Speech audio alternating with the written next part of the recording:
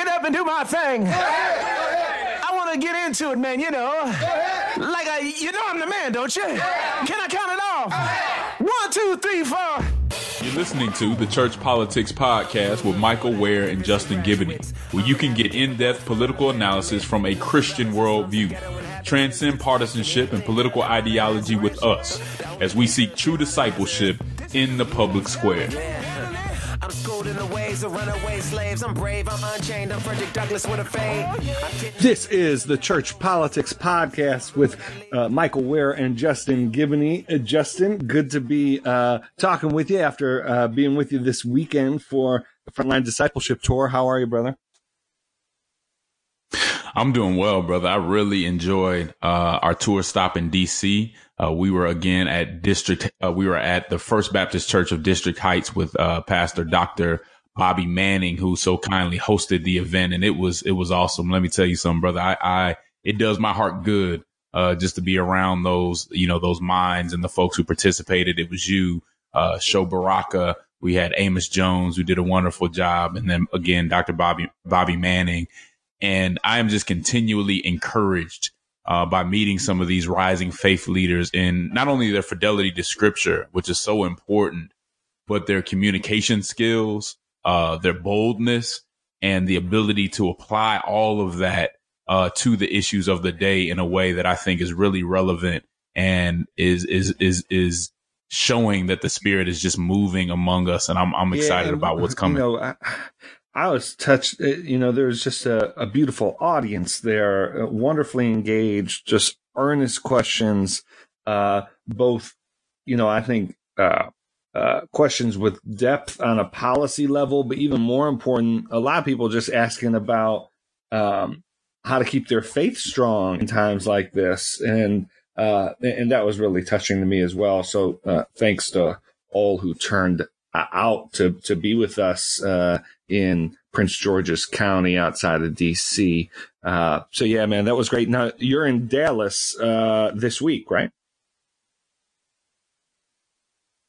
So on Thursday, we'll be in Dallas, and we're looking forward to another really good event. We got Grant Skeldon, who's speaking with us, Dr. C.J. Rhodes, Cecily Smith, and some other folks down in Dallas that'll be speaking. It's going to be another good event. If you are in Dallas on Thursday, we will be in Dallas with another Frontline Discipleship Tour stop. It will likely be the last stop, at least on this part of the tour. So come check us out. I'll be in Dallas this Thursday for the Cooperative Baptist Convention, and looking forward to that.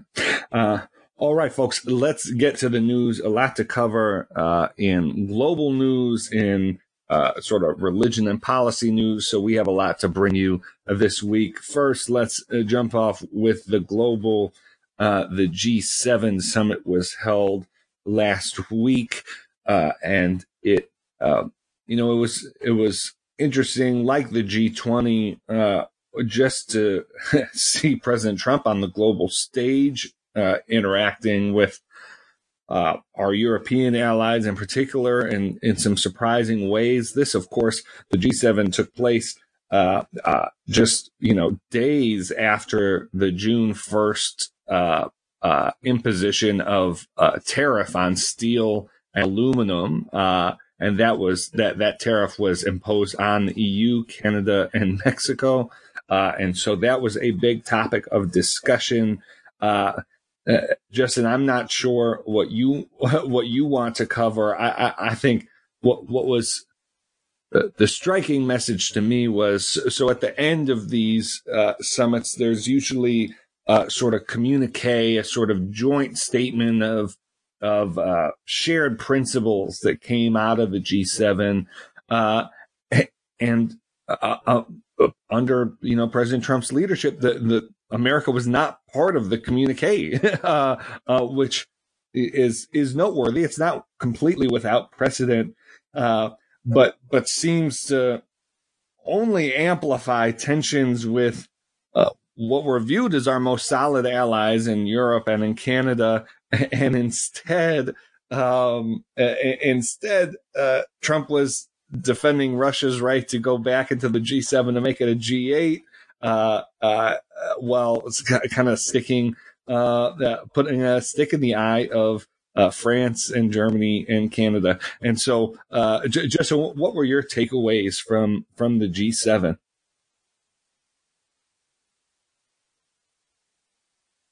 Yeah.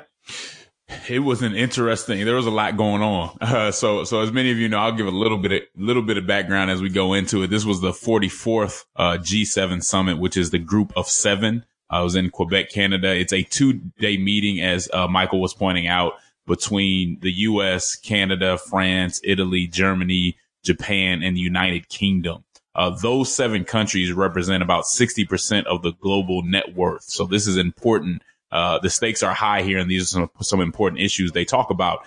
Now, the summit was initially created in the 1970s to discuss economic policy, and it's become a little more broad. On the agenda this time were things like investing in growth that was inclusive, gender equality, climate change, and also the readmission of Russia, which is something that Michael pointed out, because Russia had been suspended from the summit, which would used to be the G8 summit, after its annexation of Crimea from the Ukraine. And so that was a penalty for making that move. Now, I think everyone would think that's an understandable penalty, and you don't want people just getting away with anything. You want to let them know you take it seriously. So that's why they were suspended. However, our president called for them to be readmitted. And so that kind of shook up the summit, along with some other things. Merkel came out of the summit saying, look, this was somewhat sober and depressing. And also she wanted Trump and others to know that the European Union wouldn't be taken advantage of in trade. So there were some very tough conversations about the steel and aluminum tariffs, and also the Iran deal. Those are all things that we've talked about on the Church Politics podcast before. And to your point, Michael, at the end, the countries actually did agree on a joint document. And this document was basically calling for free, fair, and mutually beneficial trade, but also fighting protectionism. So initially, the U.S. was part of this, and it was okay with it. But because of some comments made by Canadian leader Justin Trudeau, Trump came out later and disavowed the communique with a tweet. And so, they could have ended off on a very good note. Then shortly after, he sends this tweet out.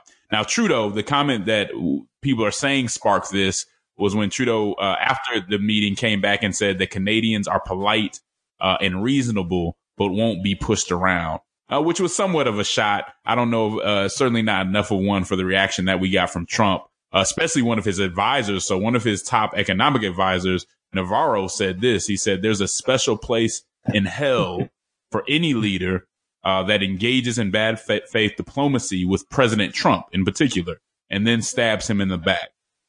I don't even know where to start on this one.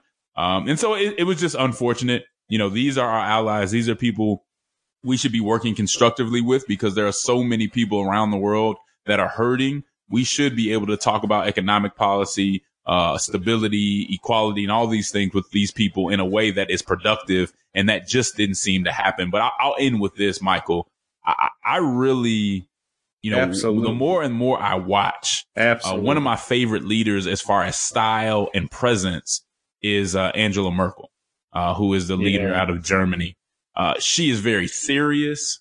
She's thoughtful, and she's always about business, right? I don't necessarily agree with every decision she makes, but when she comes to the table, people know that she's about business. She's not always selling wolf tickets and trying to be provocative, right? She doesn't necessarily have to prove that she's going to be tough on Trump and make all these statements that show, hey, I'm tough on Trump. People know when she steps into the room that she's about that type of business. So I really think that Trump especially could learn from that type of leadership, where it's focused on business, it's focused about being productive. She knows what's at stake, and it's very clear that she's going to go hard to do what she thinks is best.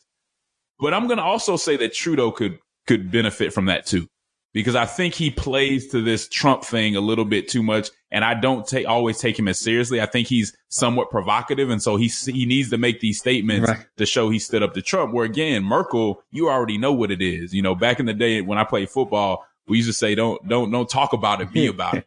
And I think that Merkel, in a real way, is about the business that both of these two other leaders, and I'm not saying they're equivalent. Yeah, so you can throw that out, I completely agree. Both of these other two leaders could learn from her style of leadership, because I think it's effective and it's what the world needs at this moment. Which has just been building over time is, for Americans to watch their president go to the G7, take steps to isolate ourselves, to not be able to have a friendly relationship with Canada, to not be able to stand and defend democratic values alongside the leaders of France and the UK and Germany. And instead, as we've seen multiple times that we've discussed on the show, France, UK, and Germany actually putting out statements to offer a direct counterexample to the leadership of our president.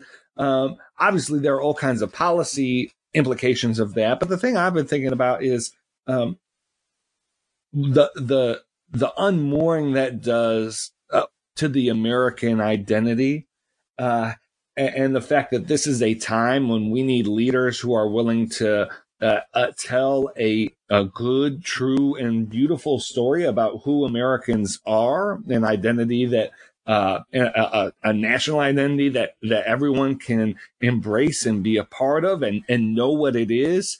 And we don't have a president right now that's willing or able to give that to us. Instead, we have a president that is doing things in such a way that it makes the world, and I think American citizens question who we are anymore. If we can't get out of the G7 by joining our closest allies in an agreement, then that's going to cause some instability with national identity, which is somewhat ironic for someone who politically promotes such a nationalistic message. And so I just think it's going to be a major problem. I think the 2020 campaign is largely going to be about this debate about American identity and what it means to be an American and what we want America to stand for. And I think that's going to be a dire and important debate. Well, we are going to talk about the masterpiece Supreme Court case that came down last week. It's a significant case, significant ruling, though we'll go into exactly what it means moving forward, and we'll do that right after the break. This is the Church Politics Podcast. I love my family. I'm best friends with my dad. And then this 2016 election cycle came up, and it really drove a wedge in between some of us. Donald Trump's the first person that got us. He's the first person to actually at least pretend to give a damn about us. Check out Depolarize, the podcast that fights against tribalism and incivility by searching for common ground at the intersection of politics, psychology, and faith. This season, we look closely at the phenomenon of white evangelical support for Donald Trump and the many difficult, related questions that are begging to be answered. Two grown men picked him up, a 15-year-old kid, and threw him as hard as they could off the hood of the car. And it's shocking. It's shocking. All his teeth came out. He's bleeding all over the place. And they look to us, right? They say, "You fucking niggas, this is what happens to you." God isn't far away. God is with us now, here, now. Every moment matters. I don't know why I'm crying. It just hurts. Find Depolarize on iTunes, Stitcher, or wherever you get your podcasts. The free exercise clause of the United States Constitution gives Americans of all faiths the right to maintain and to live out even unpopular or even offensive religious beliefs, despite where the majority of society may stand on certain issues. This is where we derive our religious liberty protections. And last week, the Supreme Court of the United States ruled on a case where we see religious liberty and sexual orientation to be somewhat in conflict. This was the Masterpiece Cake Shop versus Colorado Civil Rights Commission case. Here, a Colorado baker declined to create a custom wedding cake for a same-sex couple. After he let them know this, the couple filed a complaint with the Colorado Civil Rights Commission for sexual orientation discrimination. The commission, after reviewing the case, agreed with the same-sex couple that that this baker had committed discrimination based on sexual orientation. And so they prevented the baker from baking cakes for anyone else until he did so for same-sex couples. Based on this decision, the baker appealed. He appealed all the way to the Supreme Court, who ruled 7-2 in his favor. The court found that the Colorado Civil Rights Commission had summarily dismissed this baker's religious beliefs and had been hostile and really inconsistent in their treatment of his religion and in his case in general. Now, to be clear, the baker does serve LGBT customers, and he said he would have served this particular couple under other circumstances, but that a wedding is such a religious ceremony that he could not participate in good conscience. So I also want to make sure that we understand that this was a very narrow ruling, that it didn't even create a bright line rule or a precedent for similar cases. And so it certainly does not mean that Christians who run businesses can deny LGBT people or couples generally. So if you run a sub shop and some people come in and you deny them, this does not protect you in that regard, nor should it. And I'd like to say this, any Christian who would do something like that and mistreat these people just based on their sexual attraction or who they're coupled with, you want to question whether you're acting in a Christ-like way. I don't think that's how he would act. And in no way do I think Michael can speak for himself, but I think he'd agree. Do we support not serving and embracing people who may disagree with us on that issue or may be living out a way that we don't necessarily agree with? Be clear that this decision does not protect you from doing that. And I question whether you would be acting Christian-like if you took that stance anyway. So I do believe that this is a victory for religious liberty.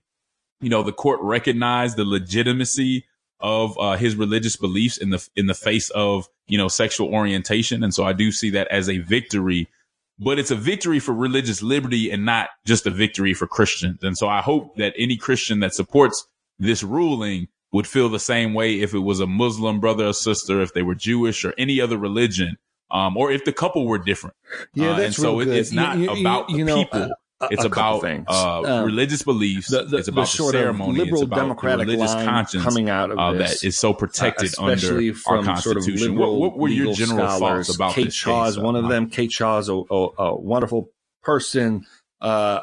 She wrote editorial in the New York Times that I think really set the tone for a lot of the response we're seeing from the left to this, which was basically saying that the court's ruling showed that as long as there isn't clear religious animus evidenced, as long as these laws and the enforcement of them are generally applicable, generally distributed, and not motivated by religious animus, then it's fine. We could do whatever we want legally, and if the law just happens to affect certain religious groups more than others, then so be it. How are we to know it's a generally applicable law? And I think that's I would advise my liberal friends to just look at how the Supreme Court has ruled over the last decade. We saw Hosanna Tabor, which was a 9-0 decision in defense of the religious freedom in hiring decisions for a Lutheran private school. We saw just more recently Trinity Lutheran, which was about faith-based groups not being able to be discriminated against when applying for state funding.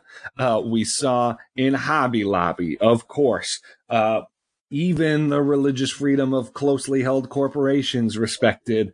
This democratic approach of pretending like religious freedom does not exist, or that it only exists in circumstances when it doesn't impinge on any other values or any other set of interests. Not only, well, I should say, first off, it's dead wrong. And that's why, I've worked so hard to oppose that line of thinking. But two, it's just not going to work. Elena Kagan, who was appointed by President Obama, has been on the side of Hosanna Tabor. She was on the side of this decision in Masterpiece as well. She's no fool. You read her oral transcripts, and she's being pretty mocking of the cases that are being brought forth against sort of the religious freedom side in these cases. So that'll be my first thing. But then second, to conservatives, I'd say, this is not a lasting victory. It certainly ought to remind Americans that religious animus is a real thing, even against Christians. And there's a 7-2 Supreme Court decision that points it out. And so for those who sort of dismiss all Christian sentiment about there being animus in society as, a bunker mentality and all this stuff, certainly there's a lot of that, and we've talked about it on the show.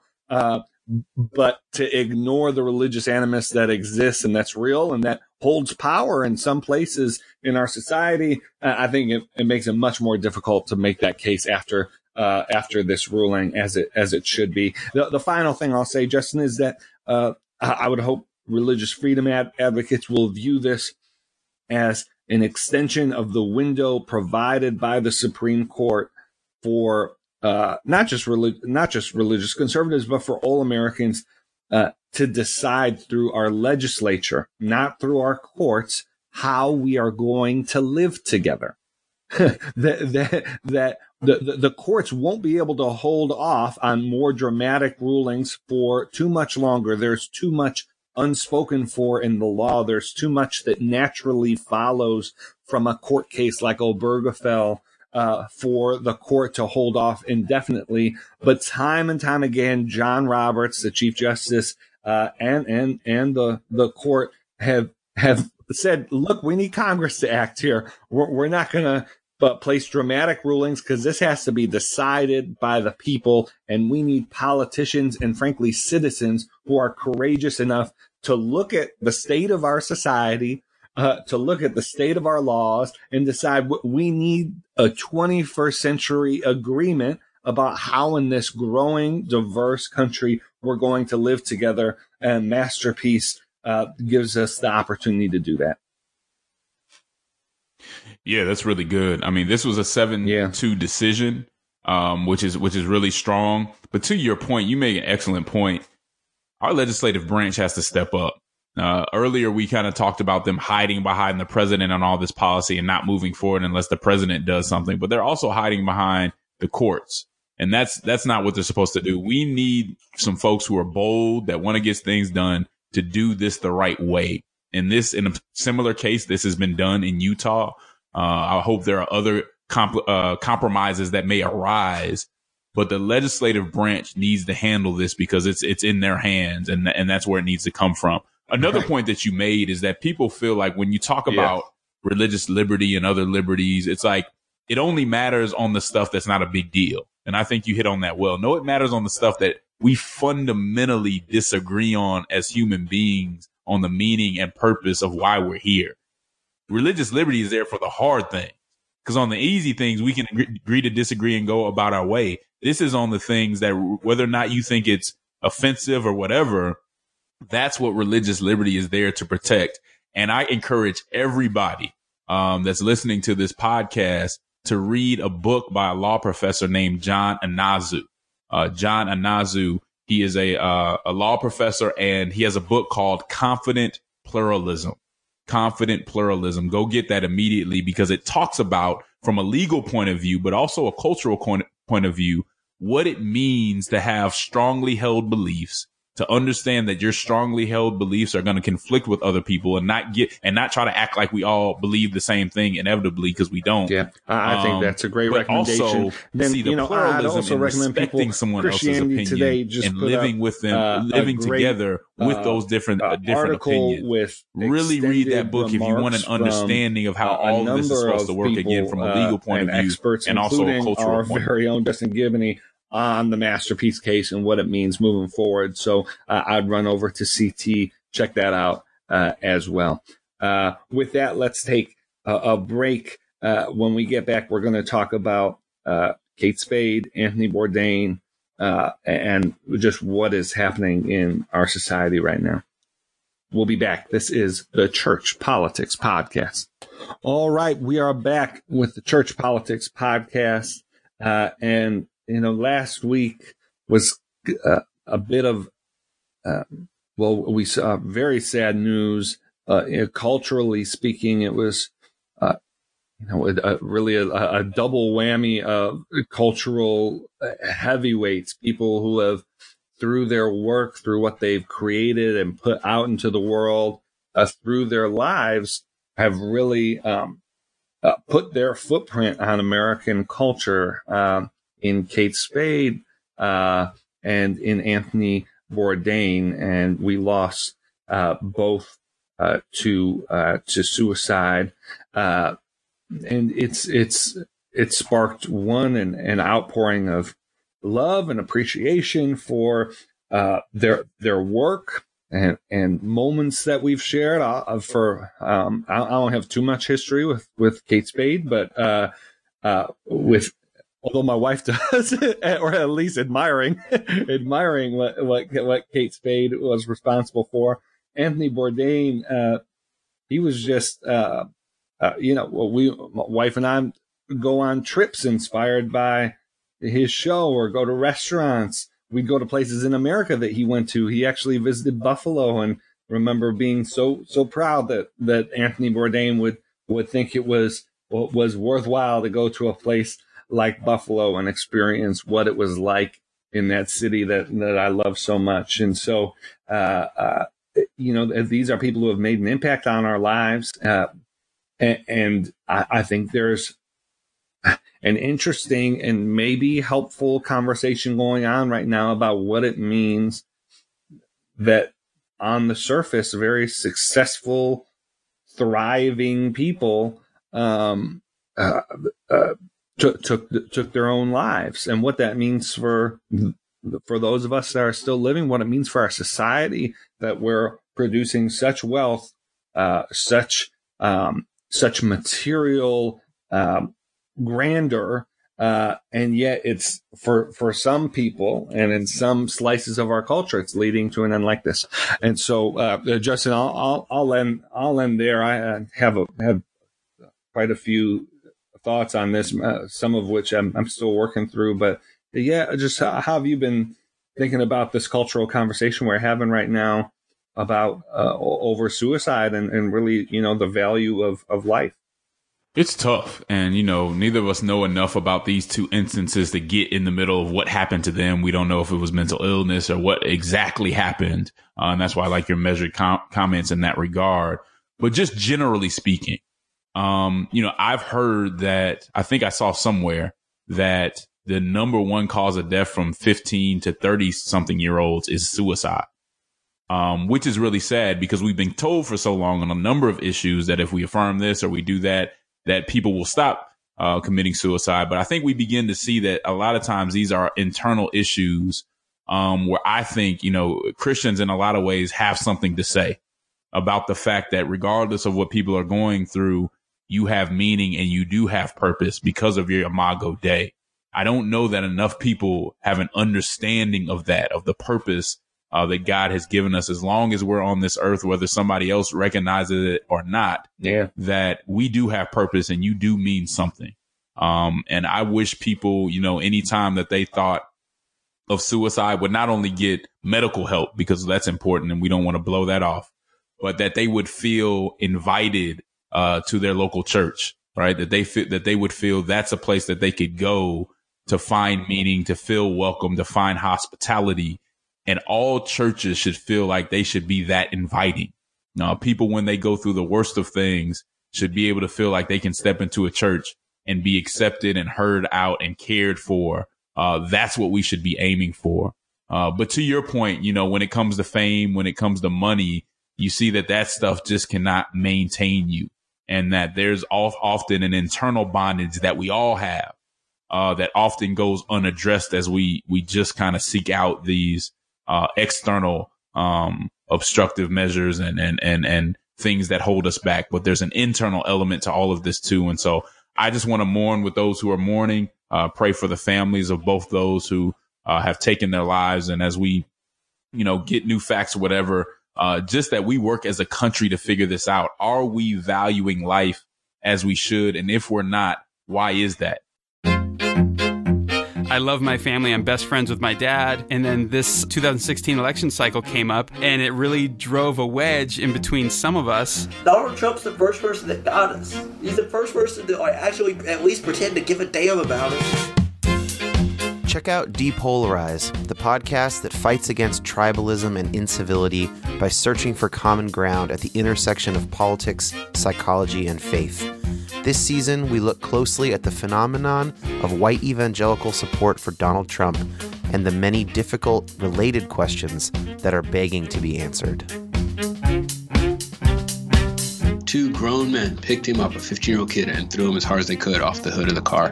And it's shocking. It's shocking. All his teeth came out.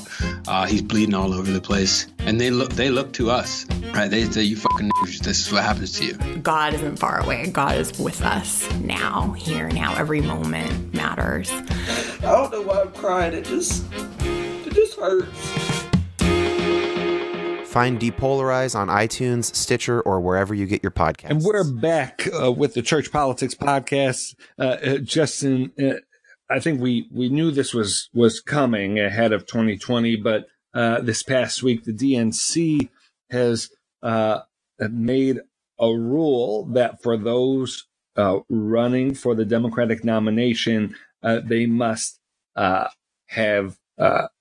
they must serve in office as a Democrat.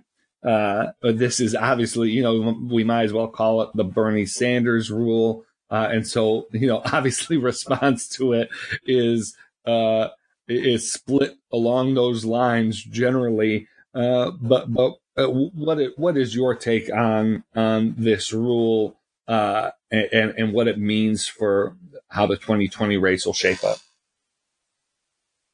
I get it. I mean, it is a party, and you want people to be, giving to the party, adding to what's going on, serving the party to be able to run as part of the party.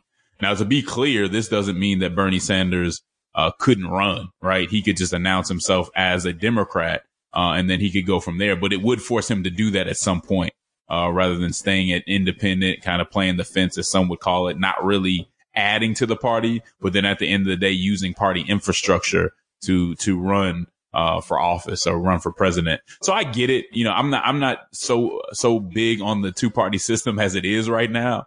So I can't say that I'm just fully in support of it. But based on what we have, I get why the Democratic Party did that.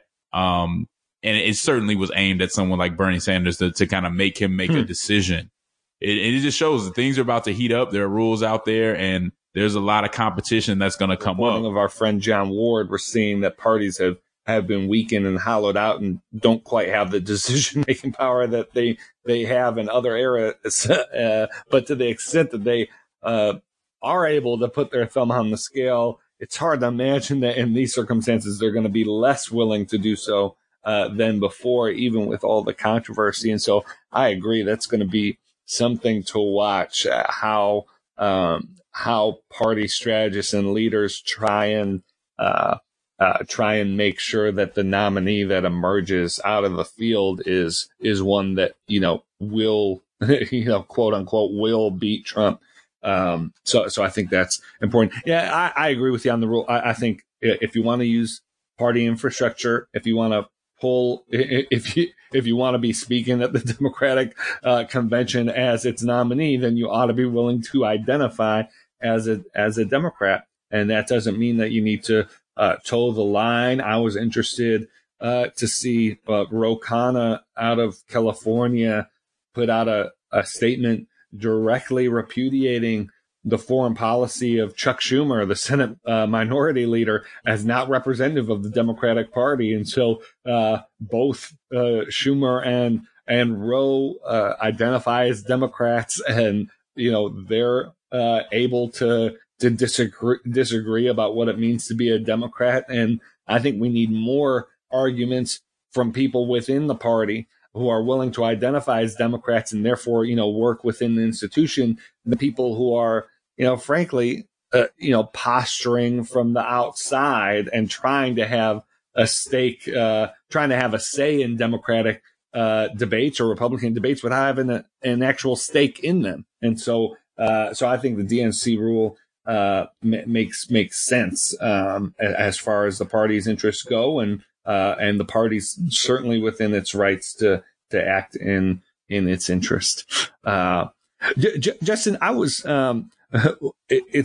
we have an interesting week coming up. Today, we're recording this on Monday. Today is the first day of the summit that we've been talking about, the on again, off again. It's kind of like a summer fling. If we're gonna talk in those terms, the Trump Kim summer fling. But